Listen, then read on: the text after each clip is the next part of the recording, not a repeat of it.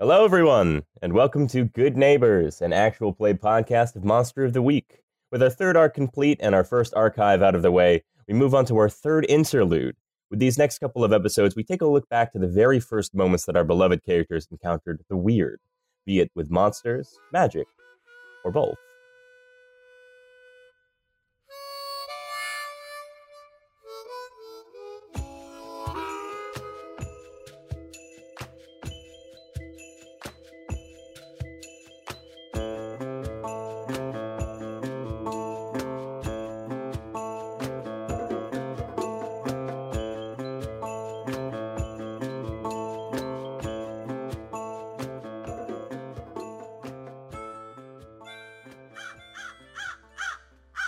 We open in a somewhat run-down recreation center, with its tiles bloated slightly by a recent flood.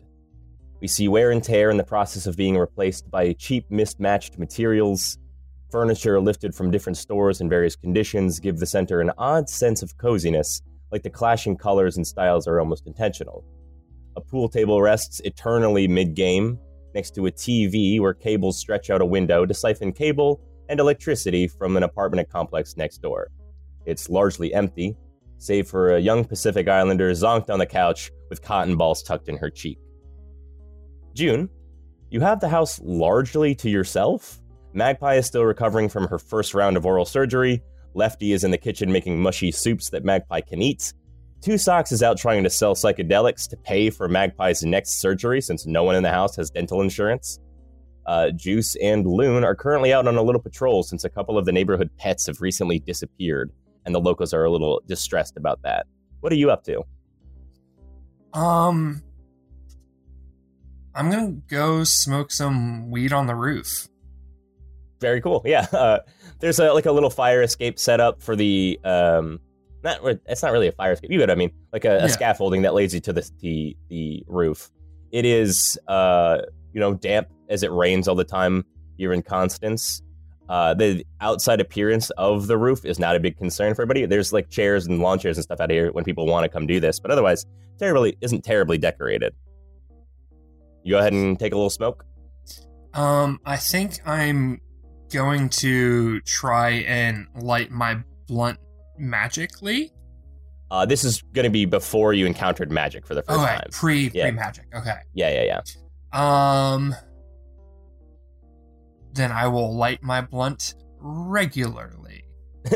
You light your blunt? It's a good blunt. You guys know where to get your good stuff at this point. And are you just trying to have like a chill night? Yeah, I think that's the plan. I'm not going to get up to anything too crazy. I think laying low. Smart. Yeah, you guys have had a little bit of higher stress stuff going on lately. Juice lifted a Mott's Apple like delivery truck not terribly long ago, which is how they got their name.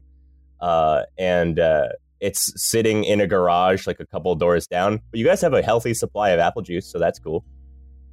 That is pretty dope. And while you're just relaxing, having a good old smoke, what is June's sort of usual ritual when they try to get high? I don't know if they necessarily have a standard ritual. I think normally they would be getting high with like other members of the Devils, but people are busy. Nothing wrong with hanging out by yourself. True. That is unless there's an emergency.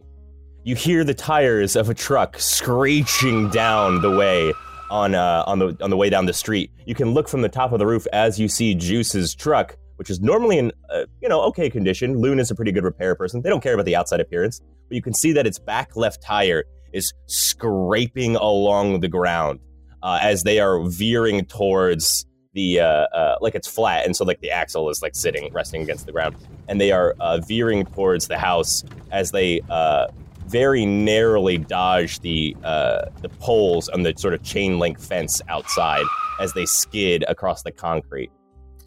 Yeah, tires aren't meant to do that. What do you do? I will climb down and see what's going on. For sure. You see Juice and Loon hop out of the car. Juice is looking rather distressed. You can see that they have their jacket is torn slightly, and there's like a little bit of blood leaking from their shoulder. It's not too bad, but their like jacket and shirt is kind of hanging open a little bit, and you can see some more exposed flesh along their sides and kind of ribs. You can see that Loon is okay. Loon seems to have been the driver at the time when whatever happened went down, and they are just sweating buckets regardless. And they have blood on their clothes, but that seems more from like holding someone. And that someone is Two Socks, who is sitting in the truck bed right now, wrapped in these like wool blankets that are like tightly tied shut. You can see that there's blood coming probably from their back, because that seems to be where it's pooled, and they don't seem to have any open wounds on the front. There is blood spots, but it looks more like handprints, like Loon's bloody hands have been holding them at some point. And they are like hopping out of the car, and they're like trying to like lift Two Socks out. Was this the fucking cops? Juice pipes up, and they like lift their hand to cover over their arm, and they wipe some of the blood away, and you see it looks like a scratch, as if they got hit with like a weird iron rake or something. And they say, I don't fucking know, man. Something was weird. Something was after him. And they start to try to lift Two Socks, and their arm like gives out from them, and Two Socks starts to like drop out of the truck bed, as Loon, who is very muscly but not like in the right position to hold them, starts to drop them too. Jesus. Let's get him inside. You do so. The best they can do to approximate a gurney is taking one of the blankets, and everyone takes a corner to just like kind of carry Two Socks inside. Most of them looks okay. It's the back part of them that is like nastily carved up, and you can only really see that because of the blood welling underneath of them. They are clearly delirious. This is the first time we've seen Two Socks. Do you want to describe what Two Socks looks like? Aside from being fucked up, of course. I don't have a mental image of Two Socks. Okay. So, fair enough. Dealer's choice on Two Socks. Average height, average build, and a blurry face. I imagine Two Socks as like a really, really buff, maybe 24, 25 Japanese dude. He's got like the nicest hair maybe on the team, like that kind of classic model-y coif. And does occasionally get like is like capable of getting like modeling jobs here and there on the side, like that level. Just like an all-around like classic cool looking person. And then they always have the classic two weird like pepper design socks. That works for me. Cool. And you can hear them as they are being brought in. He says, please don't tell my dad. Yeah, you must be real fucked up. All right, yeah. We would not know how to tell your dad if we wanted to, my guy. Yeah, for sure. It would be weird to do so in the first place, because Two Socks hasn't lived with their parents in a very long time. When they ran away from home to come stay with you guys, they pretty much cut off all connection there, obviously.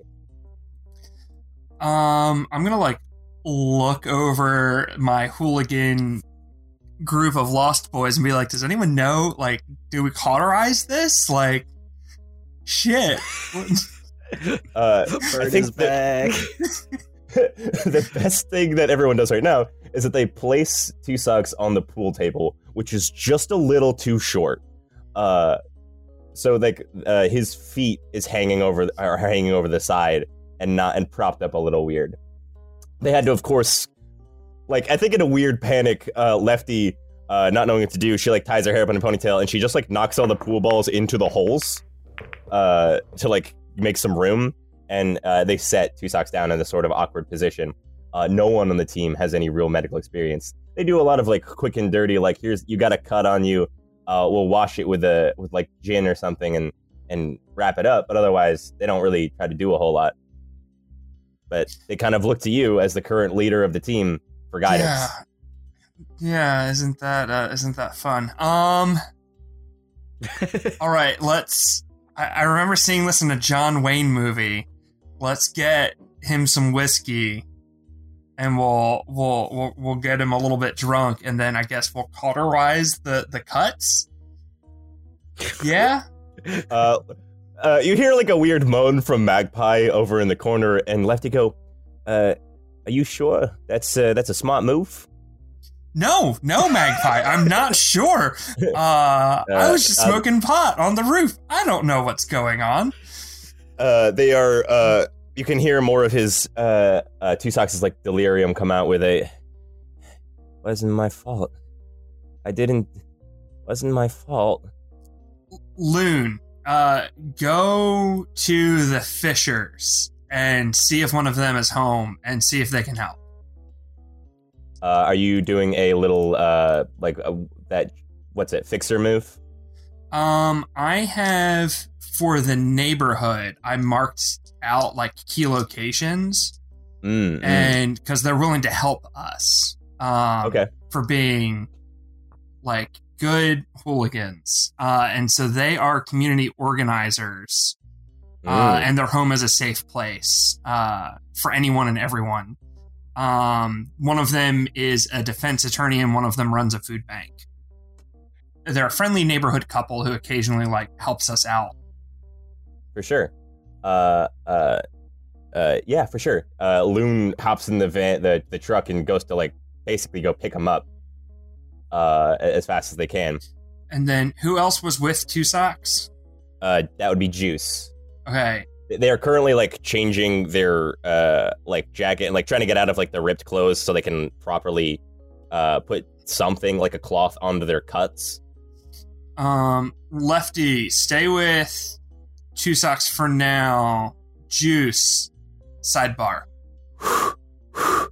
Yeah. Okay. What the fuck? Was this from another crew? Was this? I didn't fucking see it. I need details. Yeah. Okay. And this is at a point in Juice's life before they kind of mellowed out and kind of got their head level, so they're just kind of like talking real fast and rambling a little bit. They say, okay, so Two Socks, he was out. He said he was kind of a little dubious about trying to see this guy to sell him a couple of shrooms, and at the same time, like Magpie needs a surgery, so we can have to take a little bit of risk here and there. And he was willing to go, and he did it. But he was meeting them down at like this weird like like a dock on the shore, like a harbor house, but like no one's been there in a while. We didn't do a lot of background research on it because normally Magpie would be the one doing that, but kind of had to make some calls. And eventually, Loon and I were gonna go pick him up. We only were out for about maybe 20 minutes, not trying to raise any suspicion or anything, having a car waiting out there. And when we get there, he's running, and he's leaking, man. He's leaking all over the place, and he's by the time he gets to the truck, he's basically crawling. We hop out to go pick him up and everything. As I kind of lift him into the truck bed, we hear this like low, like rumble, man. And I don't know. And he's rumble like an engine. No, I don't know how, like some kind of animal, but I didn't see anything, man. All right. Well. And he's like pale and sweaty and like clearly shook. Look, I have some weed on the roof. Go take a hit, chill out, come back down when you're more put together. I don't want you freaking Two Socks out. Maybe. Oh, y'all at least go get some air, okay? And they head up to the roof, and we can kind of see them through a window, or as the camera pans up a little bit, just like pacing and kind of running their hands through their hair, and like bending over and breathing heavy and stuff. We see Lefty inside is like holding Two Socks' hand. He's not gripping back, like his hand is pretty limp, and like low, like no energy is there, and she is tightly like sitting over him, really concerned. What are we gonna do here? We'll see if John or David can help, but yeah, I mean, at least we should try and get some bandages on there. Okay. And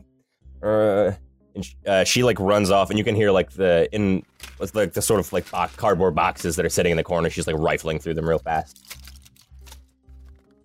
And not a couple of minutes later, we hear another screeching. As again, Balloon didn't fix the tire beforehand, didn't change it out. So we hear that screeching as John and David Fisher hop out. They brought with them like a first aid kit and some other like basic like painkillers and things like that to help. But so far they also are not doctors. They have their like cell phones out and they're trying to make some calls, but people at the moment don't seem to be picking up. But John and Dave have, at the very least, like some gauze and things to start like, staunching the bleeding a little bit. When in doubt, call a more responsible adult.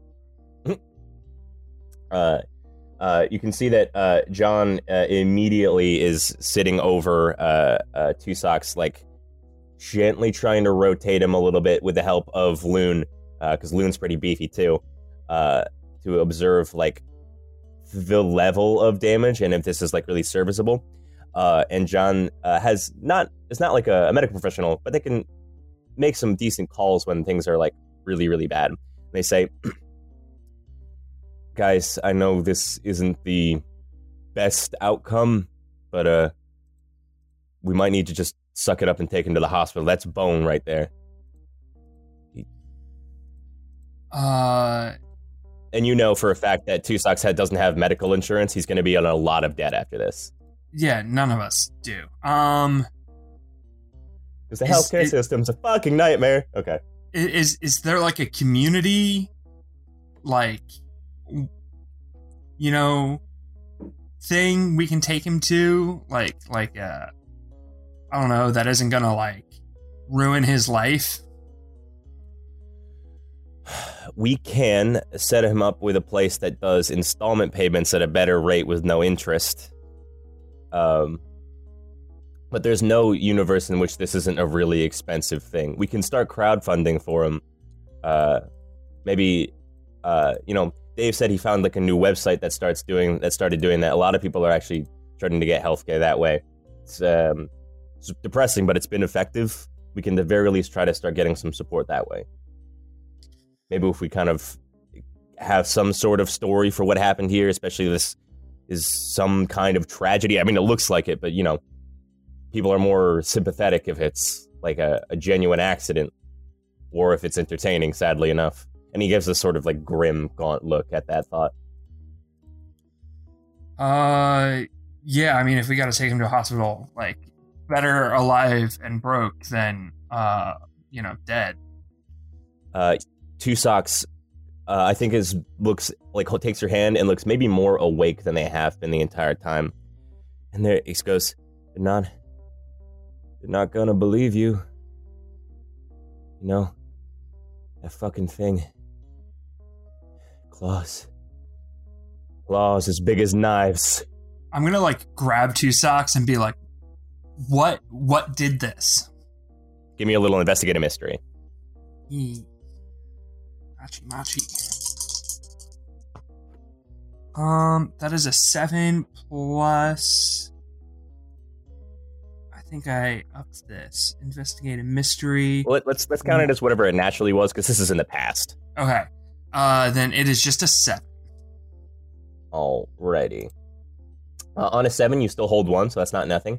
You can get a what happened here, what sort of creature is it, what can it do, what can hurt it, where did it go, what was it going to do, and what is being concealed here? I'm going to say, what sort of creature is it? For sure. I think by looking at it, even prior to, you could tell that this wasn't like Two Socks fell on a fence or something, or like he was shot. This is like scrapes. These are these long cuts that are jagged and rough, and some are deeper than others. And Two Socks is talking all funny, and he's saying, yeah, it's skin like a football. Like, it's bumpy. And didn't have no fur. And had little like knives on its hand. pulled real hard. And I felt like this hot breath.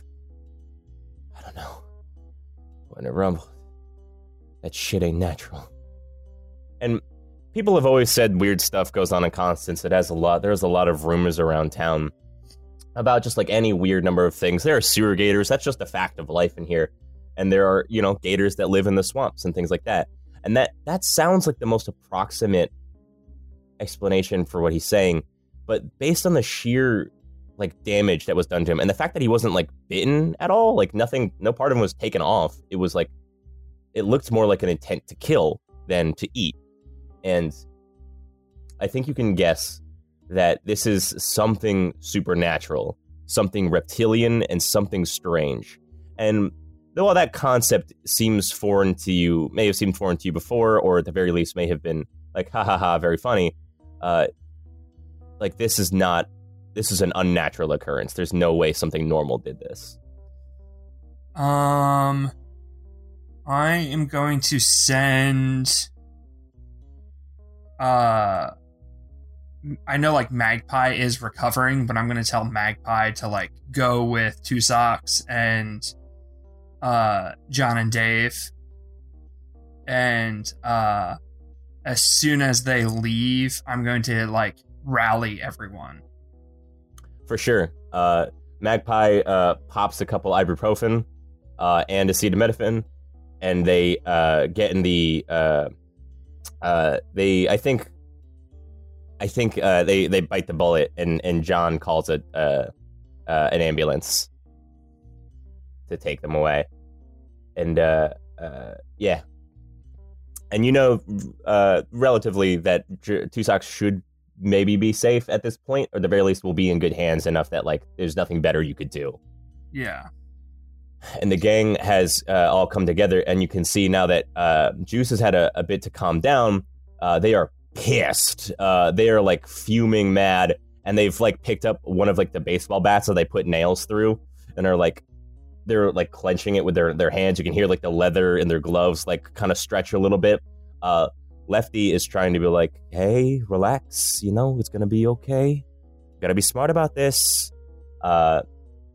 And Loon is sitting there. I think they have some maps out where the area that they were in, and a local wildlife book out, because he's maybe the kind of the brainy person on the team. All right, we gotta go get this fucker. If it is some sort of alligator or fucking bear or something weird that we've never heard of, we gotta go deal with it. If it hurt Two Socks, it could hurt someone else, and we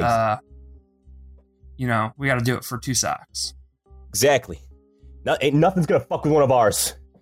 And Juice starts pacing around again, as kind of remove themselves from Lefty's hand, and he says, I don't care if it's an animal or a psychopath, we're gonna beat this fucker.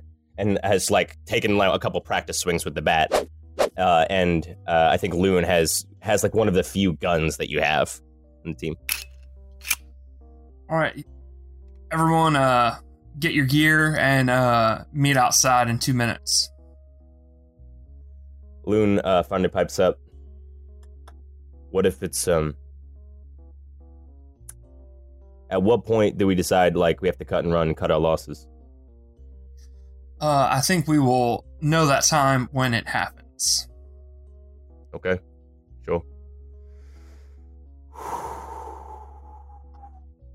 Yikes. And I think Loon is probably the first outside and is swapping out the tires. It is an uneven tire because it's like a donut, but it'll service you to get there. And do you say anything right before you head off towards the docks? I think I'll say something once we get to the docks. Okay. Then you guys hop into your truck, and you speed off towards whatever the fuck this was. And we're going to go ahead and cut away.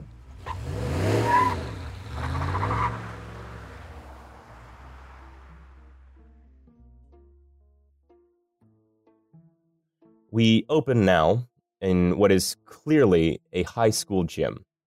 The bleachers have been put away and covered with canvas curtains. Plastic tables have been set out with cloths placed over them. A handful of people wait at tables with a few tchotchkes and antiques in hand. But overall, the room is mostly empty. The cameras do not face the audience to disguise this fact. Cassius, how long have you been in the television psychic game at this point? Oh God. I think. This puts me in a weird position of having to gauge how many seasons the show ran for. Oh God, how long do I think they could? I'd say probably 3 or 4 seasons, but I imagine that because it's like a season, he has to film a lot more than actually gets put on TV. So he's probably been doing this for a few years at this point. It just takes so long to film and then cut down into an interesting show. For sure. Okay. The crew have set up around you. The few fans that are left are like your dedicated fans. You know they're never leaving you. The director is sitting in their chair at this point, kind of making calls, telling people to move around to get better angles and what have you. And they open the show. You hear the clack, and you hear rolling. And how do you open for everybody at this point, at this late in the game? All right, everybody. It's time for Antiques Horror Show. The show where I take a look at your garbage and tell you how many ghosts you got in it. A couple people behind behind the cameras you hear go, yeah! Yeah! Looks like we started the pregame a little early this time. We're going great. Let's get the first contestant up here and see if they got any ghoulies. Is this like older, little older than middle-aged Greek fellow introduces himself as Jason Miklos, and he hands you this fleece. It's like the softest fleece you've ever felt. It's very nice. Seems pretty sturdy, very durable. It's well maintained. It has like a sunbursty golden yellow coloration, little hippie kind of deal. And it feels pretty, and it's very nice, but maybe not what you'd expect on like the horror show. Oh, this is an interesting piece. Do you care to tell us a little bit about the history of this piece, how it came to you? It'll help me tune in my psychic. Just tell me what you know about it. Yeah, sure. This is passed down to me by my grandmother, who was an extraordinary woman. She ventured all across the world. She was in a bunch of, safaris. She was kind of an explorer in her day. She said that, this thing, kept her safe in the wild. She wore it all the time. It kept her warm. For some reason, animals, didn't really bite her all that often. She never got sick from like bugs and what have you. It was just, gave her really good luck. So I thought maybe there was something to it. Interesting. So let me just can I touch it, or is it gonna disintegrate instantly? It's always oh no, this thing's very, very tough. I've run this thing over with my car. It's pretty good. Why did you do that, if you don't mind me asking? It was an accident. I left it on top of my car. Good. It would be a very strange activity for you to do. Hey, let me take a look at it. Yeah, please. I would like to. God, what check would this even be? What are you trying to do? I don't even know. Can I take a look and try to read him? Like, see how gullible he might be towards this, or if he's trying to trip me up. Interesting. Okay. No insights in this game, so maybe read that situation to see if there's like dangers I haven't noticed, quote unquote. Okay, let's try that. That seems fair. Yeah, we'll forever mourn the loss of the insight check. I mean, big D&D. The only reason my build works at all, so I'm not gonna be too sad about it. That's you said read a bad situation, it'll be a 9. Yeah. A 9. Okay. Then you're gonna get hold 1. What's my best way in? What's my best way out? Are there any dangers we haven't noticed? What's the biggest threat? What's the most vulnerable to me? What's the best way to protect the victims? You know what? Let's say what's the most vulnerable to me, in the sense of like, who should I be directing my sort of deception to? Like, would it be my best guess to try to target him, or like the audience, or sort of the cameras? Probably the audience, I think, because you know that they will give you support pretty much no matter what you say. But because this is not really a horror item, you probably want to spin this in like a whoa, magic rather than like ooh, haunted kind of deal. Right. Well, people can take these types of things, these heirlooms. They put a lot of personal energy into it. It's not so much haunted. I'm getting a lot of resonance, a lot of psychic resonance, but not a distinct personality, And like sometimes when a creature dies, the energy of their death kind of gets disbanded into the universe around them, but it's still like entangled with their corpse. So when you interact with it in certain ways, like to get the fleece of it or whatever, sometimes that energy gets latched onto the person. And if your grandma seems like she would have been a lovely person, and like I said, his grandma was a lovely person, I'm sure that attracted the sort of spirit of the animal. Everybody, how there are spirits and everything. There's that sort of energy present here. So I think what happened was there's sort of a disembodied energy latched onto his grandma and sort of attached itself to her more positive attributes and enhanced them, and allowed her to sort of empower herself beyond disease and such like that, and sort of made her a kindred to the type of animal that she was latched onto. You know what I mean? It's something we see happen all the time. It's low level magics. It's subconscious magics. Is what we like to call it in the business. I mean, a manipulated person. Oh God. Okay. So I was like, I rolled them both, and one of them landed on the table. One of them fell off, and the one that was on the table was a 1. So I was like, but the other one was a 5, so that's 6, and then plus 2 charm is 9. Math is hard. All right. They'll do it, which is like applaud you and approve, and maybe try to make bids on it or something, or tell you how valuable it is. However the show works. It's a nebulous show. Yeah, so this season we'll do raffles. Why don't we auction it at the end? Whatever. It's all meaningless. But you have to do something right now to prove that. So how do you prove it? Can I get a volunteer on stage?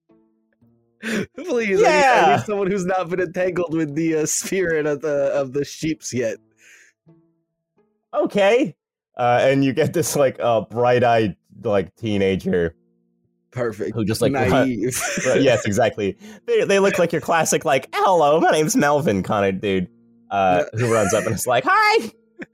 I just want to say, long time watcher, first time speaker, hi. I guess my name's Melvin, that I've said it now. Good, yeah. You're on TV, kids. You want to say hi to anybody while you're here, or we can just move on? Whatever you... I want to say hi to my mom, my best friends. Doing great. Thank you. All right, now, Melvin, I can feel immediately from your psychics that you got some good energy, and I think the sheep's gonna latch onto you all right. But I just need you to stand still, and I'm gonna put the fleece around you, and I need you to tell me. I'm gonna take the fleece and I'm only gonna wrap him in it. I'm gonna be like, what do you feel? Do you feel warmth? Do you feel comfort and safety? Do you feel all of those things? Warmth. Yeah. Exactly. Yeah. So you see, that's the spirits. That's those energies I was talking about latching onto you. Do you feel the safety that I was talking about? I think so. All right, well, tell me what you're thinking so far, Melvin. You're on stage. You're in front of all these people. You got this fleece on. How you feel? Oh, I just want to say I'm really happy to be here. I know I've never actually got to see you in person before, so that's really cool. Yeah, and I guess I'm less nervous to be on stage than I thought I was going to be. Did you hear that? He's less nervous than he thought he would be. See, these low-level magics, they're not going to change everything about your personality, but they're going to help in minor ways. It's little charms and things that affect your mood, your day-to-day life, your happiness. He said he was happy when he got on here. He's happy. He's safe. He's warm. And that's all the fleece. That's all that. He's comfortable there because of that. Right, people? Right, Melvin? Yeah. And you hear a woo! Melvin! Off to the side, and it's clearly his mom, and a couple of people clap. Oh, thank you very much. Thank you very much. You can take your seat. I'll take the fleece back. But you all see the point of my demonstration. Yeah, you get like a little resounding clap as Melvin hops off, and yeah, absolutely, for sure. The people seem pretty enraptured by your performance here. Very good. Very good. I would value this at 20 ghouls. Yeah, 20 ghouls! It's a modest amount, but it is respectable. It's like $20, is that what that's worth? Like, what's 20 ghouls worth? The exchange rate is not directly proportionate. We cannot legally say that this is a quote-unquote appraisal, but we, for the purposes of this show and reality entertainment, quote-unquote, 20 ghouls. 20 ghouls. The Jason guy takes it and like gives you like a weird little bow and takes the I think they like leave it there for display purposes, so that people can see it, and they kind of like B-roll. walk off. Yeah. And next up is this like very old Scottish woman. She's got like that sort of like waterfall plume of hair that's very grayed now. She's wearing like a cable knit sweater underneath a cardigan. Like she looks like she'd be very, very hot. And she brings up like this sort of like leather bag, and she unzips it, and out of it she hands you this doll. She's looking really lovingly at it. It has this like semi-brushed hair, like maybe she had tried to comb it before it went into the bag. It has clothes made out of rope. It has these like little black like scrawlings on it that seem like unintelligible. And it looks like it's slightly cracked in some areas. It's not porcelain, except you're not entirely sure what material this thing is made out of. Oh, wow, that is an alarming doll. Please tell me about this rare creature. She holds it like it's a baby and says, I thought that maybe I could connect with this one, but sometimes the stars don't align for you. I thought maybe I could help find her a happy home, so I brought her here so you could show her to the world. Oh, very, very good. Well, it seems right at home on our program. I've seen quite a few dolls in my time here, so I will say I don't want to say I'm an expert, but I'm quite well versed in the hauntings of dolls of the Annabelle's types. And She gives you a sage nod. Let me take a little closer look at this. Let me inspect it, and I've got to really feel a vibe out of it. You know what I mean?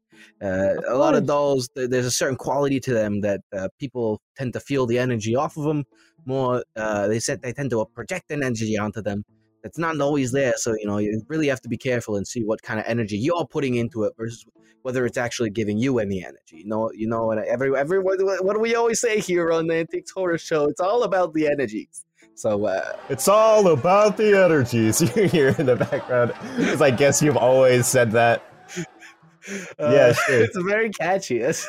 We sell T-shirts. Go ahead, look it up. Let me take a look at this doll. Yeah, sure. And she hands it to you. And what are you doing with it immediately? I think the first thing he's looking for is like a tag or like some kind of thing to give him info about its backstory that he could maybe pass off as like, oh, the spirits told me that it was created. You know what I mean? Just little details that he could try to pull from it about its past, or things that he could maybe riff off of. For sure. You inspect the sort of maybe underneath the rope, and it seems like it's glued tight to her. Like it's either that or like it is tied extremely tight to her in some way. And there doesn't seem to be any sort of like maker's mark on here, or at the very least, if there was once, it might have gotten scraped away or is covered by something on the doll. Like maybe it's underneath the rope or something. But overall, nothing would inform you of where this thing came from.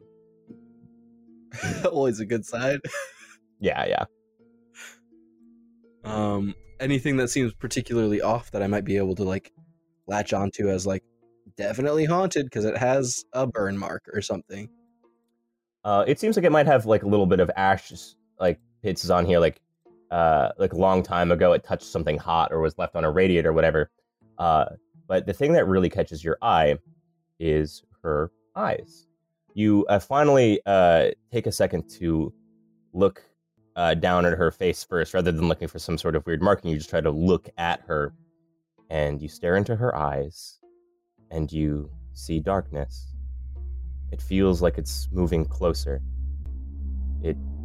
Like her eyes are expanding and filling your vision with the void. You feel distant from yourself. You feel like all the world around you has gone quiet. You can see camera flashes in the distance out of the corner of your eyes, but right now there's just her sitting there, looking back at you. You can barely hear yourself think, if you're even thinking at all. She doesn't move or anything, but she feels like she's getting closer. Like she wants to hug you or see you. What is running through Cassius's mind right now, and what's he doing? Oh god.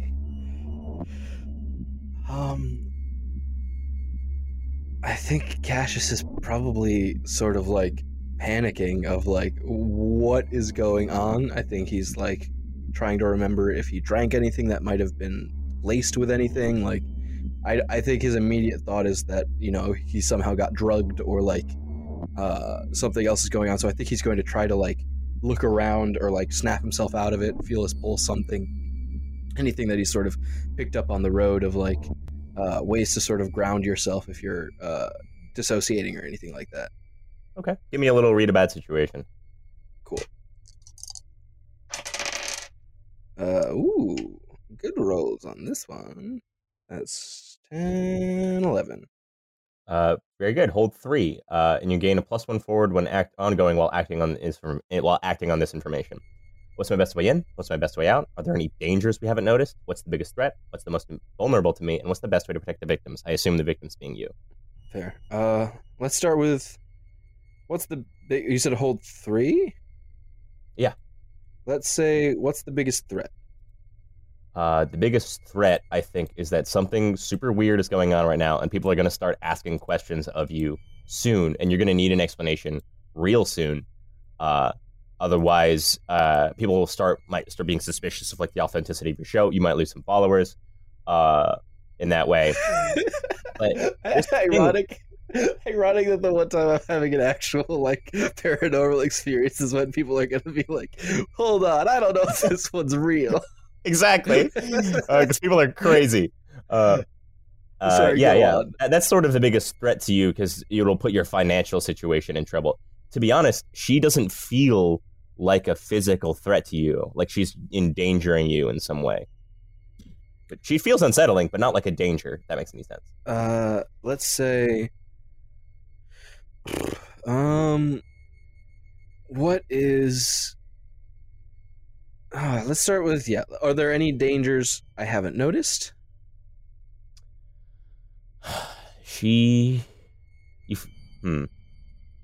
As you're sitting there staring at her, I think you can, your mind has kind of started to wander a little bit. It kind of keeps getting away from you every now and again. You can start to see you hear these like distant yells, these scratchings here and there. Your eyes like hyper focus on certain parts of the room where there's like small scratches and things like that. And I think there are dangers that you haven't noticed, but you can't tell what they are. It's just that, yes, there are, and they've been in here before. Something is wrong. Yeah. I think it's just a flat, are there any dangers you haven't noticed? Yes. Yes, but excellent. So then what's my best way out? Leave. If you'll be safe, quote unquote, if you run out of here. By out of here, do you mean out of this like metaphysical space, or like out of the gym that the out of like the gym, like if you had to get in your car and drive? I think. Okay, so but I do still have like sort of control of my body, even though I'm quote unquote outside of myself. I still, it might be numb or whatever, but I can still have agency, sort of. Yeah, imagine it like he's really drunk and like his reaction time is really slow and you're cognizant, but everything feels really off. I think he's just gonna like slowly put the doll down and turn to the audience and say,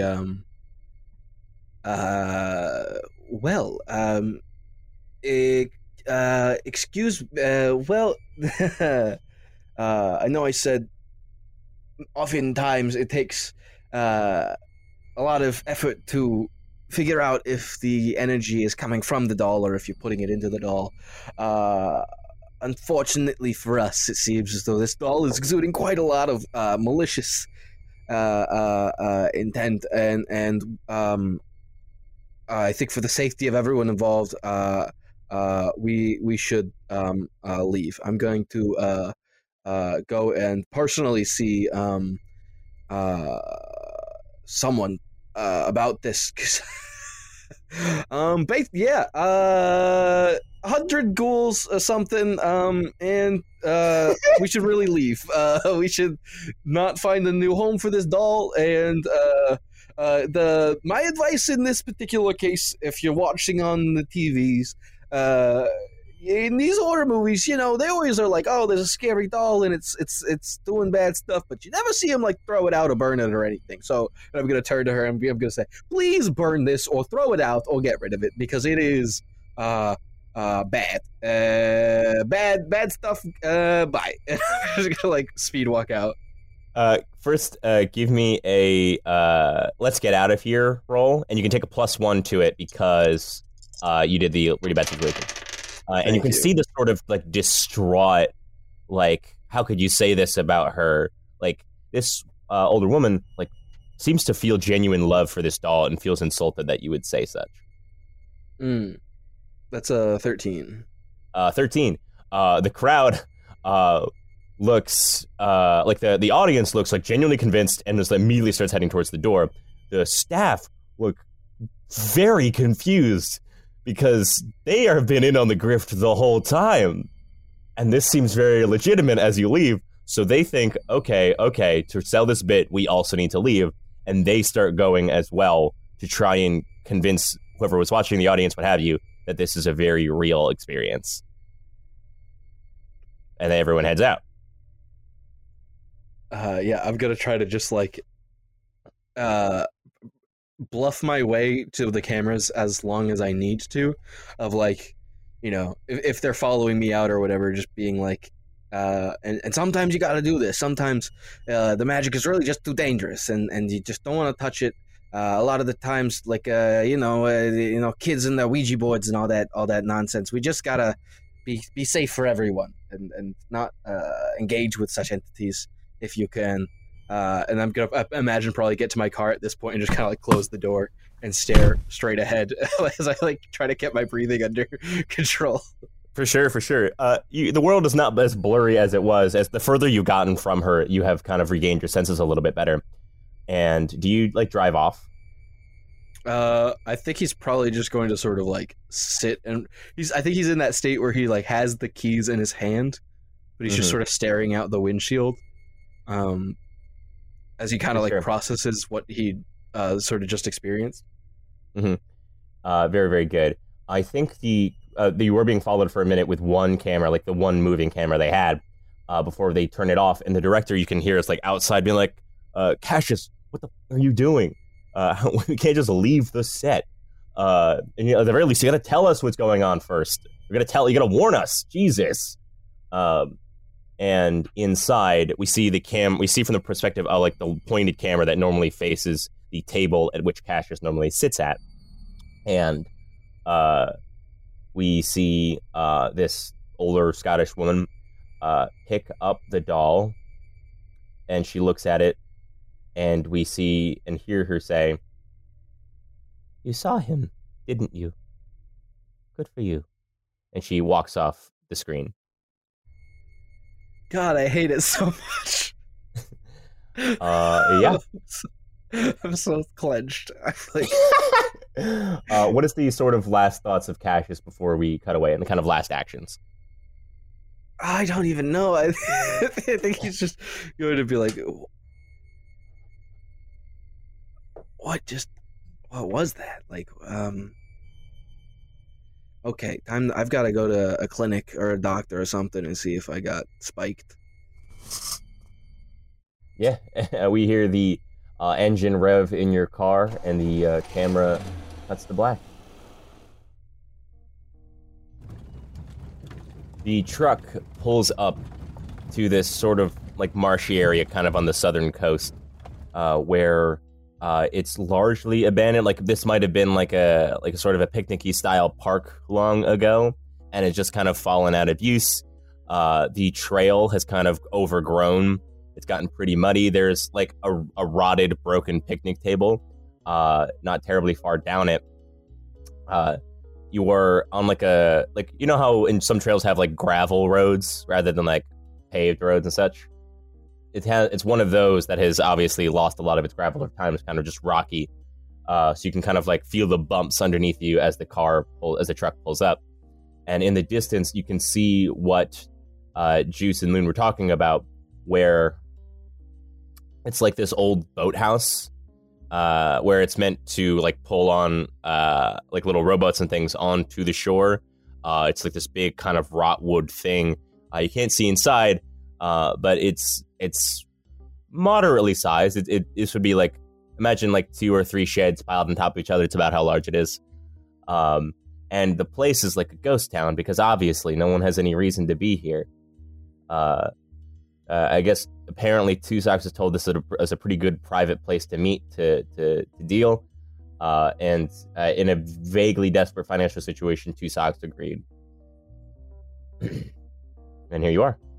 You can actually see on the ground there's like little ripped up parts of the lawn, and a little bit of blood on the ground as well from where Two Socks had lost it. But some of it, you feel like there should be more than there is, given the state that Two Socks was in. I'm going to tell everyone to go off in groups of 2 and to keep with their buddy. Okay. You can see that Juice is like trying to like get in the zone a little bit, and they start to pull out like a joint, and Lefty takes it from them and says, "What are you doing? We have to keep a level head about this. We're not going to end up like Two Socks, okay? We have to be smart." And she like taps her forehead and he like, "Okay, I'm sorry. Yeah, I'm just let's do this," and pulls their bat out of like a baseball bag. Because at this point, they don't know yet that that's the secret. Yeah, not great. And who do you go with? Who do you take with you? I think Juice and Lefty are dating, so they're probably going to stay together. Yeah. I'll go with Loon. Yeah. Loon kind of does the whole neck crack, gun cock scenario. What is June's weapon of choice at this point? I'm not good at fighting people. So I guess I'll take a crowbar. Cool. Do you have like any melee weapons on your sheet? Because that might just be one of those. Oh, I do have a big knife, which I have labeled as a switchblade.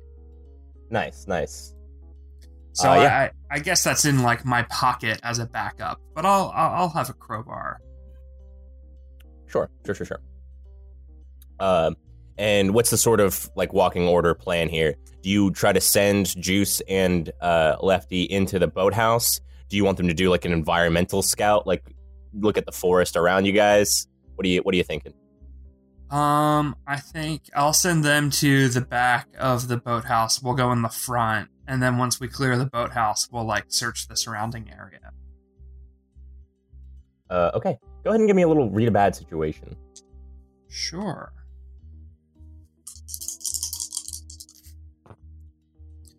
That is a 4.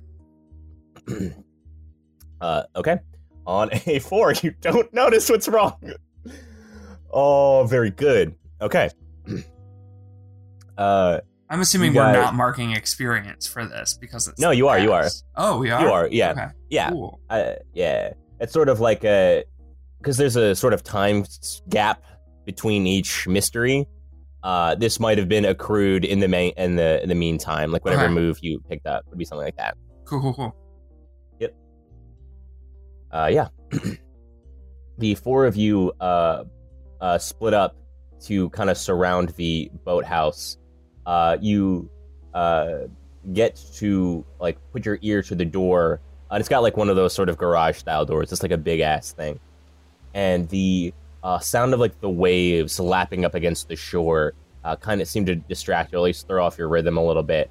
As it just occurs to you that like, damn, it's windy. You can hear like this like rustling of leaves and things that kind of puts everyone a little bit on edge.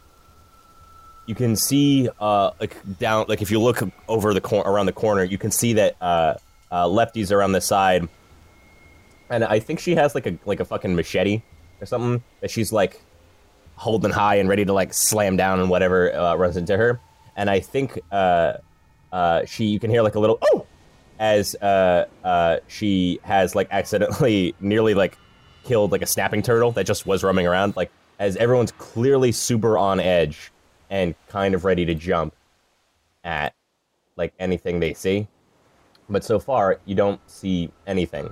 No immediate dangers that isn't just like a run-of-the-mill animal. What do you do? I'll open the boathouse door and like kind of give Loon a look of like, be ready for anything.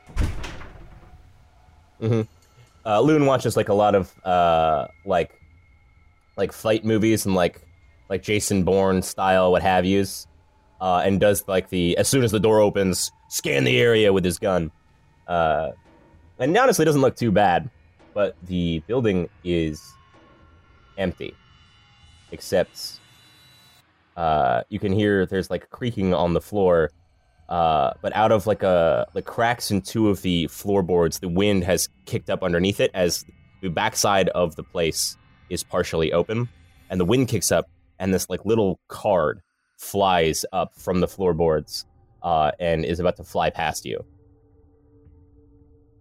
A what? Like card, C-A-R-D. Oh, okay. Well, that's I grab it. Yeah. You snatch it out of the air as there seems to be no immediate threat, and it's waterlogged, it's wet, it's kind of rotty, and it's like a little business card for the Eden's Last Tavern. It has like no other insignia. It's written in kind of like an old-timey script, like an old English, like pompous style text. There's no address on it, but it's clearly a business card, like in terms of like its stock and shape and size. And it kind of starts to disintegrate a little bit in your hand because it's just so thoroughly waterlogged. Weird. You start to hear this like little creak of the floorboards. Unclear if it's just because the wind is picking up and the boathouse is shaking a little bit, or if it's someone had stepped on something and they're not quite sure. I'll enter. And You do so. I look back at Loon and I go, Wasps, very dangerous. You go first. What? Oh, it's a Indiana Jones ref. Never mind. Got it. Yep. Sorry. Yeah. So my head's not in the game. And Loon starts to like step forward a little bit, and you can hear this intense creaking sound. And there was a lighting fixture on the side of the wall that just crashes to the ground, and instantly Loon points the gun at it. Glasses started to scatter everywhere, and Juice and Lefty enter in from the other side and like are like ready to start swinging. But otherwise, you don't see anything there. Oh, okay. You hear this low rumble.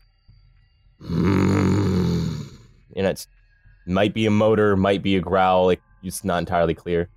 Here, little beastie. Got a crowbar for ya. there is another creaking of the wood as one of the floorboards creaks a little longer and louder and snaps. It cracks downwards, and you can see the mud below it as seemingly something went through it and pulled back out, and the wood cracks again. But again, you don't see anything. You can hear these like faint rumbles and these scratches now as everyone's now on full alert. But there's no visible anything to trace. I'm still going to take a swing. Go for it. Make me a kick some ass with a -2. There's no enemy to see. Cool, so a -3. Oh! Hey! Oh, it's still not going to work. I got a 9, but -3, so a 6. Go ahead and mark experience. Very, very good. Then a hard move. You take a swing at seemingly nothing, and instantly the wood around you cracks all over the place. So you hear this. You feel this hot breath streak across your face. You were pretty sure there was an unnatural creature before, and you are, my God, certain now. You feel this tight pressure around your left ankle, and you can start to feel it crack as you take a harm, as you can feel like something is gripping your ankle. Loon has like fired the gun. Lefty and Juice have like gotten on the other side of your arms and are trying to pull you away. What do you do? And what do you tell them to do also? Shit. I am going to motion for them to like get on this thing, and I'm gonna reach for my knife and try and stab it. Okay. Go ahead and make me another kick some ass. You still can't see it. Give me another, yeah. Do I still have a -2 if it's on top of me, even if I can't see it? Yeah, it's still a major issue if you can't see your enemy. We'll go ahead and make that a -1. You can feel it, so sure. There's something to go off of. Yeah, that's what I like. All right, I got a 7, so I just barely got it. All right, good argument. Very good.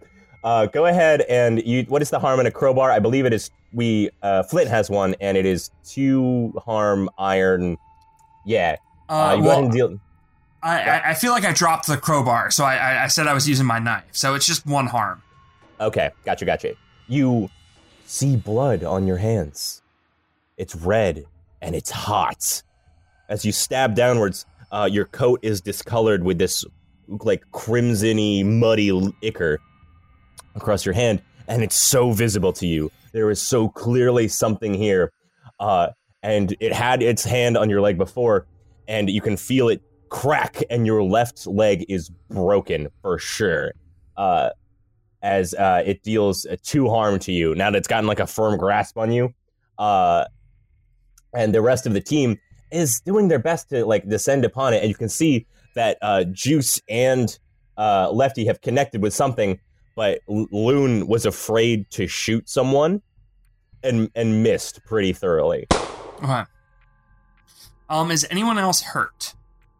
I think you can tell that Juice and Lefty, as also being melee fighters in this scenario, have gotten scratched, but they're not in the same position as you are right now. I'm going to tell everyone to head for the car. And okay. I'm gonna yell out, "Y'all head for the car, Loon." Oh, he goes, "What? What do I do?" Molotov. We'll bring the building down on this bitch. Absolutely. And I'm going to try and head for a different exit from everyone else. Give me a act under pressure. This is more than just running away. This is running away with a broken leg. So I'm going to say -1 here. Act under pressure is cool. Yeah. A 7. 7. Okay. Worst outcome, hard choice. An 8, but I guess that's the same. Yeah. Worst outcome, hard choice, or price to pay.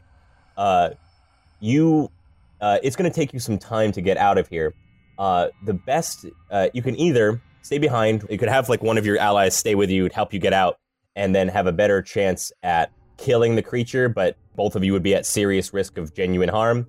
Or instead, get to escape and do less harm. Like, it will survive but be permanently wounded in the fire. I am down to permanently wound this creature and make sure that all of my pals and I escape. Alrighty. Very good. Then Loon sees you and thinks, okay, they're okay. Rummages through their bag, lights a Molotov that they have. They just kind of have ready to go. And they launch it at the building. As the two of you get outside, Loon and you together slam the sort of garage-style door shut, and you see it cave in or outwards, I guess, towards you guys with these like marks through it, like something went through the wood and plastic and metal to get closer to you guys, but it did get stuck for a moment as the two of you start to get out and get to the car. Lefty is driving. She's turned on the car. The engine revs. The lights turns on. What do you do? I want to watch out the back. I want to see this building burn. You do so. The gang gets in the car. The building burns. You can see that the door has opened a little bit. Leland. As I turn to watch, I want to like start drinking for the pain in my leg. Hell yeah! Yeah, great, perfect. You take a swig from your flask, and the fire quickly knocks the building down, as it is old and shitty in the first place.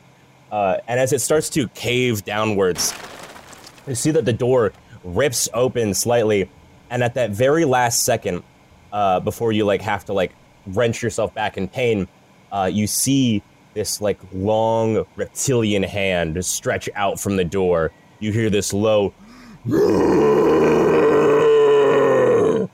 come from afar, and the building collapses. Smoke rises and dust rises, and you can't see it anymore. But you know you saw something, and it looked nasty. Its name is Boots. And you guys drive off. And you, what do you do as you kind of pull up back to the, as you pull back up to the house? Everyone is clearly rattled, and like no one has said a word on the ride home, I think, unless you have. But either way, yeah, no, I think it was silent. I think I'm processing what I saw at the end there and like what we all experienced. I do think like this night is the night where like we talk about all of the weird things that have been happening lately with missing pets, with Two Socks, with this. I'm sure we've heard other rumors. I'm sure we've heard, you know, Old Man Flint's rumors and absolutely rantings. And tonight is the night that we like stand around the table and form the neighborhood watch. Absolutely. The Fishers show back up. They tell you that he's gonna be that Two Socks is gonna be okay, but he is like this kind of thing. He's not gonna be able to do this anymore. He has some like genuine spinal damage from that encounter. Magpie has come back inside, and she you have like a postal box where you guys kind of use like a pseudonym to get various like when you order packages and stuff like that. And she comes in, and she's still kind of a little muffled because she has like the cotton in her mouth, and she hands you another card, just like the one you had before. And on it, underneath Eden's Last Tavern, you see the sort of label, "Drinking to Forget." And like it's a question. I think that's just something I'm going to tuck into my back pocket for now. For sure. Like I'm curious that like what a coincidence, but like I have much more pressing things on my mind. For sure. Dave has started making calls around for like fundraising for getting, like, they are saying it for like medical supplies for underprivileged youth and whatnot, so that people can like get basic medical care where they don't have to go to a doctor. And it's doing a lot of like, let's get these supplies and these things and make these connections so that eventually you guys will be able to get on your feet and be ready, be supplied, be prepared for when you need to in an emergency that you don't understand. What is the sort of mission statement style? What is the sort of like kind of rousing explanation you give to your team as they fully decide, like, this was hell that we just went through for maybe a couple minutes, but we have to keep doing it? Look, we know that folks are scared right now. There is shit happening in this town that we do not understand. And we know that the powers that be, whether it be the mayor or the cops, they're not going to do shit for people like us or for people in our neighborhood. We gotta look out for our own, even if it's just making sure people are getting home safe at night. You got it, boss. And I think we gotta do everything we can to learn more about what the fuck is out there. Working on it, says Loon, as they start like making calls to like the local library. They're the only one with like a library card, and so they start making some calls. And the team nods at you firmly. They are shaken, they are nervous, they are cut and bleeding, but they're bandaged up a little bit now. But they are resolute. This is a thing they need to deal with. No one else is going to help but you guys. They do the... What is your sort of, we're all in this together? Do you guys do like a everyone hands in scenario? Do you all do fist bumps? Do you all light a blunt? What happens? I think we pour some glasses for some liquor. And I don't know if we have like a secret handshake or anything. Like, we all have our cuts with our symbols on it. And so like, I think like that we have a uniform. I don't think we necessarily need like a handshake, but I think we raise a glass to Two Socks. You get a rousing to Two Socks. And the image on the house as the new neighborhood watch has formed begins to fade to black.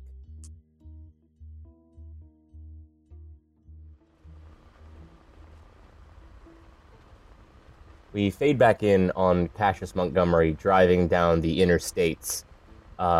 This is maybe, I think, a handful of hours after the experience with the doll.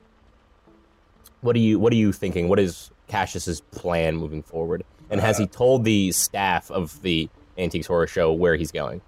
I think he's trying to find like a medical center that will give him like a tox report or something. I think he thinks he's been spiked with some kind of drug, and he's like, I don't think he's told the tech people, because I think secretly he thinks that they did it because he was getting tired of doing the show, so they thought it would spice up the content. Oh my god. I think he's like suspicious of them and like keeping them out of the loop, because he's like, those sons of bitches. They sold me out for content at the WMHTs. Incredible. Yeah, you pull into like a local like what's the word? Urgent care. And I think the clerk goes, you drove when you're feeling like this? And they have you fill out forms. Well, clearly I'm not in my right mind, right? We probably shouldn't encourage that, but okay. Exactly. And does Cassius fill out his like real name when he does medical stuff? I think he does it as though he is Cassius Montgomery. I think as far as he's concerned, that is all they need to know. Okay. And you were eventually brought in for a blood test. That's pretty quick. You are alone in the room for like a significant amount of time. Because really all they do is they come in, they take a little bit of your blood, they ask you, like, have you eaten, have you drank, all that other stuff. And is there anything we need to know? Is there anything you tell them?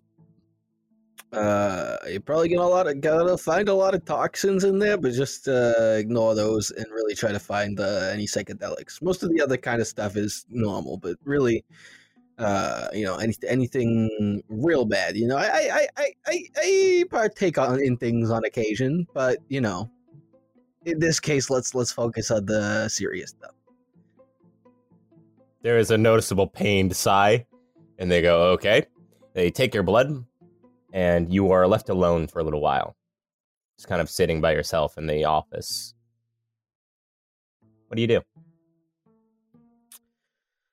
I think after a while, he's just going to start, almost as a habit, doing sort of, not cold read stuff, but what's the hot reading? Whatever. He's going to basically just sort of absentmindedly fidget around the room looking for information that he could potentially use. But I think that's just sort of more out of habit than out of an active wish to grift these people. Okay. Then if he's not genuinely looking for anything, then I think you don't have to roll anything. There's nothing crazy going on here. This is just people who are doing their job. And eventually they come back. One of the nurses comes in and says, I don't actually know in real life how fast blood tests come back. So I'm going to say it happens in the span of an hour. Sure. In this vague time period that maybe in our future / past. Who knows? Technology is magical. In this very hipstery time we live in. They tell you that your blood test came back okay. That you don't seem to have ingested anything abnormal, aside from we can tell that you have some nicotine in here and trace amounts of alcohol from a while back, but nothing too crazy. But they did say that your heart rate is jumping at unnatural paces. You sit resting for a little while, and then it just jumps to 180 out of nowhere, and then comes back down to a normal resting rate, and spikes up to 180. Oh, and why would it do that? Well, we don't know. You don't have any previous heart conditions, do you? Not to my knowledge. I'm not the most doctor, friendly, but to my knowledge, my ticker is quite nice. Okay. Are you experiencing any sort of this? Then, if you are experiencing this, maybe perhaps it is more a mental health care arena. If there is some sort of reason which maybe neurologically you are having some paranoia or excitement, anything that might have caused some kind of adrenaline rush lately could do that. Yeah. But otherwise you seem healthy, well, generally for the American people. Our standards are quite low, huh? Yeah. Oh, well, do you think it's a one-time thing though? I can just go back to my job and I'll be okay, or I would monitor it. Maybe think about seeing if they're talking to a neuropsychologist, something like that, just in case this continues happening. If this happens again, I wouldn't drive. If you can, call an ambulance. And pay $10,000 for you guys to tell me that I have to quote unquote monitor it and maybe later go to a neurologist? Yeah, buddy, sure. I do not charge you. I'm not the person that does that. I know. I'm just saying.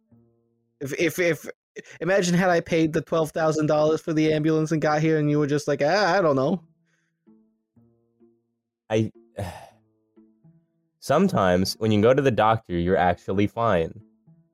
Yeah, which is why I drove, just in case. Take a taxi then. Okay, I can maybe do a taxi. We'll see. Anyway, anything else, Doc? Or I'm pretty much A+ bill of health, and it was a fluke, and never happen again. I can't tell you that it will never happen again. I don't think anybody in any medical field. It's not what I'm telling you. I would, like I said, monitor your lifestyle, and if there's anything that has changed recently, or anything that you have stopped doing that you used to do, see if that maybe has an effect on you. Monitor that. Well, I haven't drank in a while. Do you think I should pick that back up? No. If it's been a while, then I think it wouldn't be a new occurrence here. 3 hours or so. Oh, well, then don't do that. Look, just try to stay. You have to know what general healthy behavior is. Try to stick to that. Sure.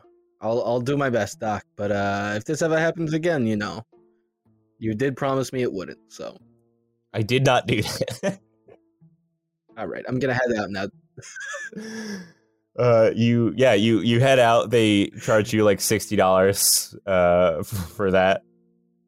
Probably more. Here is the billing address of my talent agency, which is I'm gonna mark this as a business expense, as it was trauma induced by the show. Okay. Well, That's someone's not a thing. paying Is that regardless. real? That's how taxes I don't work, know. right? Sure. I barely know how insurance works. Anyways, you go outside and you get in your car. Where do you go? I think he's probably gonna try to call his like producer director from the road, as he's like probably driving generally back in the direction of either his hotel or the parking lot where they have like their little RV parked or whatever. Yeah, sure. I think he's just gonna call the producer and be like, Cassius, where the fuck you go? well, okay, look, my heart rate's all over the place. I've got adrenaline and all that stuff. The doctor said I was adrenaline. Yeah, lots of adrenaline, coursing through my body, like I was being chased by a bear or something. That's what the doctor said is more adrenaline than he's ever seen in his life. It was an inhuman amount of adrenaline. And Cassius is so full of shit. yes, I am, but I was scared and I left, okay? That doll fucking sucked. And you know what? This season was boring as hell, and we needed like a Blair Witch type thing where, something to spice that up mid-season, that's all. Are you telling me that this was an act? Yes. Then what's with the heart rate thing? What are you talking about? What's the adrenaline Well, about? how was I couldn't know that you weren't recording this. I was trying to do the bit. I'm fine. I'm totally fine. Romy, manipulate a person to not get fired. I'm totally fine. That is 8. 8. They'll do it, but only if you do something for them right now to show you mean it, which is very hard over the phone. Look, I'm on my way back right now. And tonight we can film some pickups of us doing an investigation of a creepy house and say that that's where the doll was from, and we can do backstory and stuff and make it the whole event of the season. All right, we'll make up for it. We'll get the B-roll. We'll get it back on track, and this will be a special event. The night of the doll. You do have to do something. Does Cassius actually go through with this plan? Yeah. Okay. He's as long as he doesn't once again start hallucinating halfway through or some shit, I think he's gonna do it. Then I have some bad news for you. They find just a house. Like they find a house. Like they do like their cursory research and find a house where no one has lived for a long while. Someone has said once on like a not Yelp review that this place was haunted once. And the writing team is really fast with churning out this fake stuff. And they start getting ready to go into this house. And the camera is on you rolling. What do you say? All right. We have just come upon the mansion, which I have come to know as the Doll's Mansion. This is the place which I have traced their aura back to. Now, it's important to see the origins of the energy that we experienced today and see if perhaps we can cut it off at the source to destroy the haunting of that doll, which may come to hurt others. So we must enter this house and investigate until we find the source of the haunting and put a stop to it. No one responds because this is not a call and response show. But yeah, they go in. They offer to let you hold the camera if you want to do more of like a Blair Witch confessional. Yeah, exactly. If you feel like that would sell the bit more. I think he's going to try to sell it like he's like a news anchor type. Mm-hmm. Who's like in front of the camera, kind of always walking backwards. For sure.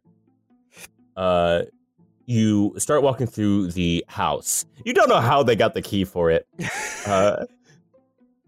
And it is like a really standard house. This is like, it's got like beige walls. The furnishings that were left behind by the owner who didn't want to pay to have them removed. But otherwise is largely unfurnished. This place seems really, really mild. It's dark in here. There's no power going here, so they do have to use flashlights, which does admittedly amp up the creepiness. What are you kind of saying as you're going through this house?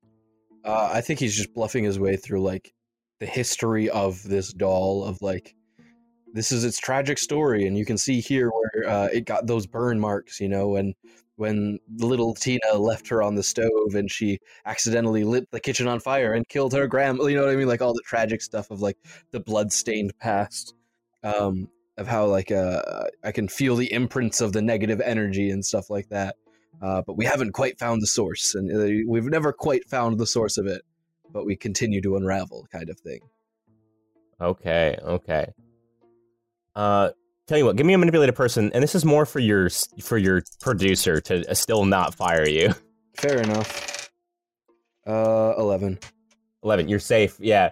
You can see your producers like walking with you, and they've been like glaring daggers at you this whole time. And I think at this point, they're like kind of being like, okay, we got something here. This seems like good material. Great. And you keep heading around, and you start heading up the stairs, and the stairs are like creaky as all hell. Now that you've like kind of had some time to like investigate the place a little further, you kind of have a vibe for how to sell this as being creepier. You step harder on the steps so that it's louder. You put your hands on the rail and pull gently so that you can hear creaking and cracking around the house. And as you head up the stairs, you look into like the bathroom. You tell whatever story it is that you're trying to tell. And as you start walking backwards into the master bedroom, the camera person behind you, you hear them say, "Holy shit!"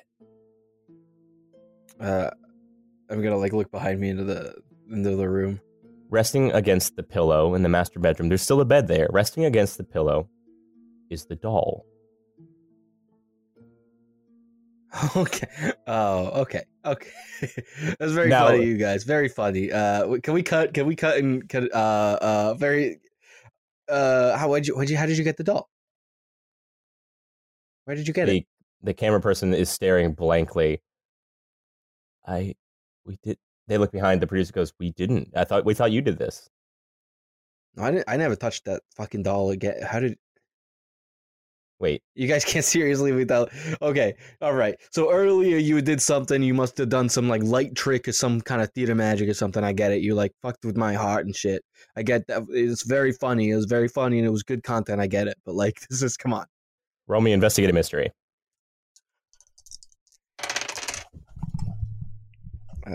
4 and 2 plus 1 is 7. All right, you can hold 1. What happened here? What sort of creature is it? What can it do? What can hurt it? Where did it go? What was it going to do? What is being concealed here? And they're just staring around. The whole place is silent. Concealed here, I guess? Because I feel like he thinks that they're lying to him, so he's trying to figure out what the concealed thing is. You've been a grifter for some time. You've known these staff for a little while, and a lot of them are pretty earnest. They all kind of are, not earnest, but like, they understand the grift. They are pretty low energy about it. They just kind of play along all the time. And the worst part of this whole thing is that you know, beyond a shadow of a doubt, after talking to them, after looking at their faces, they didn't do this. She's just here.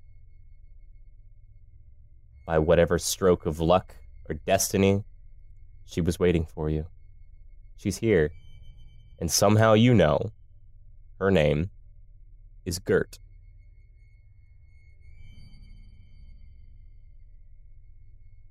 So you're telling me that no one got Gert? I mean, no one got her. No one brought her here. Got what? I'm sorry. What was that word? No one got her. No one found her and brought her here. That's what you're telling me.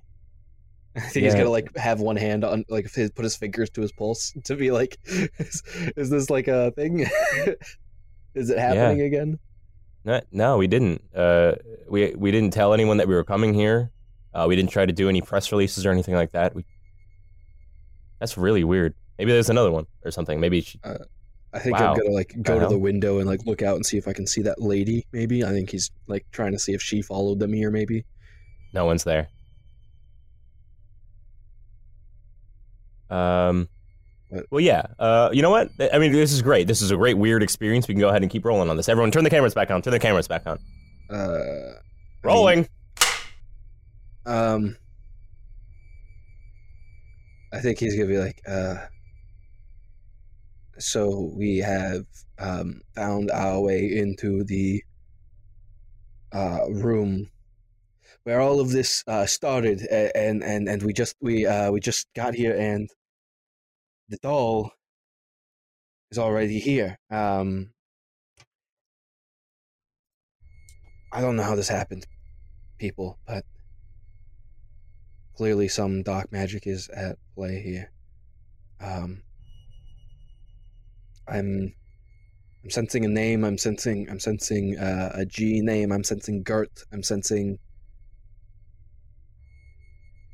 Gert, and I think he's gonna look at her and say Gert, and see if anything happens.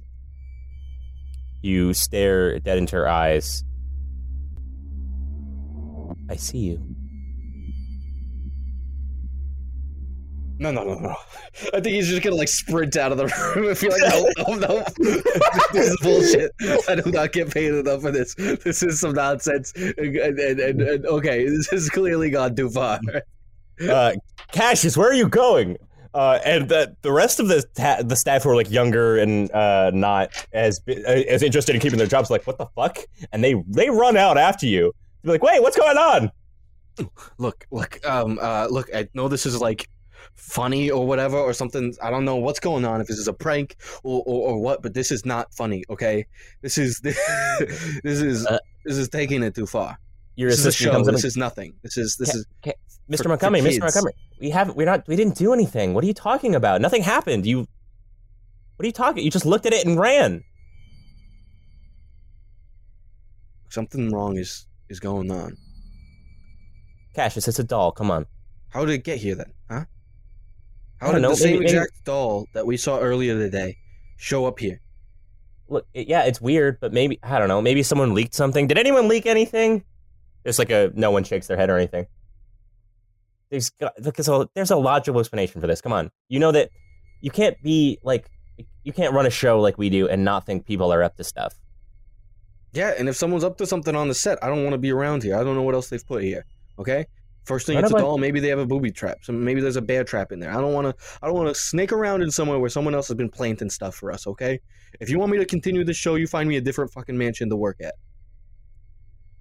One without that freaking doll, and one without whichever stalker put it there. Whatever happened, I just don't want to. I'm not going back in there.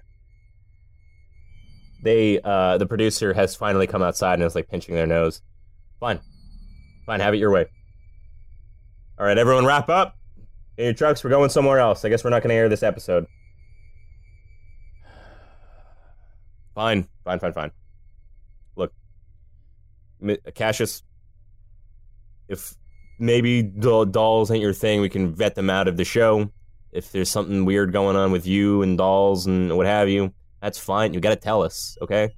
We'll make sure no one brings on any dolls next time, okay? It's not dolls in general. It's that fucking doll. It's that one. It's whoever it is that is dealing with that, who brought it on the show, who put it there. Okay. I don't like people programming for me. I'm one of the producers here too. I think I'm pretty sure I put it in my contract. I have not checked, but I am a part of the process that puts these shows together. Okay. I don't want some rando off of the street putting. There could be a razor blade in that doll. You know what I mean? There could be a razor blade in that doll. You want me to touch it, and all of a sudden there's a syringe, and I'm addicted to heroin or something? Look, I don't know why the doll would be that specific. Anything could have a syringe in it. Look, I don't know. I just know that we did this segment, and that doll is here, and it shouldn't be. Look, gosh, that's okay. We don't want to lose you. I get you're scared. I'm sorry that we're trying to. I'm not scared. I am. I'm not scared. Okay. Okay, fine. You're not scared. Then then let's just move on, okay? Can we I've move on? learned caution. Sure, that's fine. Can we move on? Can we just, let's get out of here and let's do the next thing? Because we have to make up for this episode now. Fine. Okay, everyone, roll out. And you're insensitive, but, I get where they're coming from. Producer just walks out and heads into their car, and everyone starts to get ready to drive away. People are putting away their camera stuff. What's going through your mind? I think it's just like something is rotten in Denmark. Something is not right here. I think he's probably like, I either have to go back to the doctor or see whatever neurologist or whatever he was talking about, or like, just get out of here. This place is bad, and I don't trust the people here. Very cool. Can you give me what's Cassius's final thoughts as we close out this section here? I think his basic thought at this point is that he doesn't want to see this doll ever again, and that he will basically do whatever it takes to never have to deal with whatever that feeling was when he looked in its eyes. We see Cassius turn on his car and start to drive off to head back to the clinic. And we see that image from the window. We see from the story up above, the second floor, from the window, sitting in the windowsill, is Gert, patiently waiting. She doesn't move or anything. It doesn't look like she's directly looking at you. She's just sitting casually, contented, by the window, soaking up the last bits of sunlight before the day begins to close out to darkness. And we see Cassius drive off.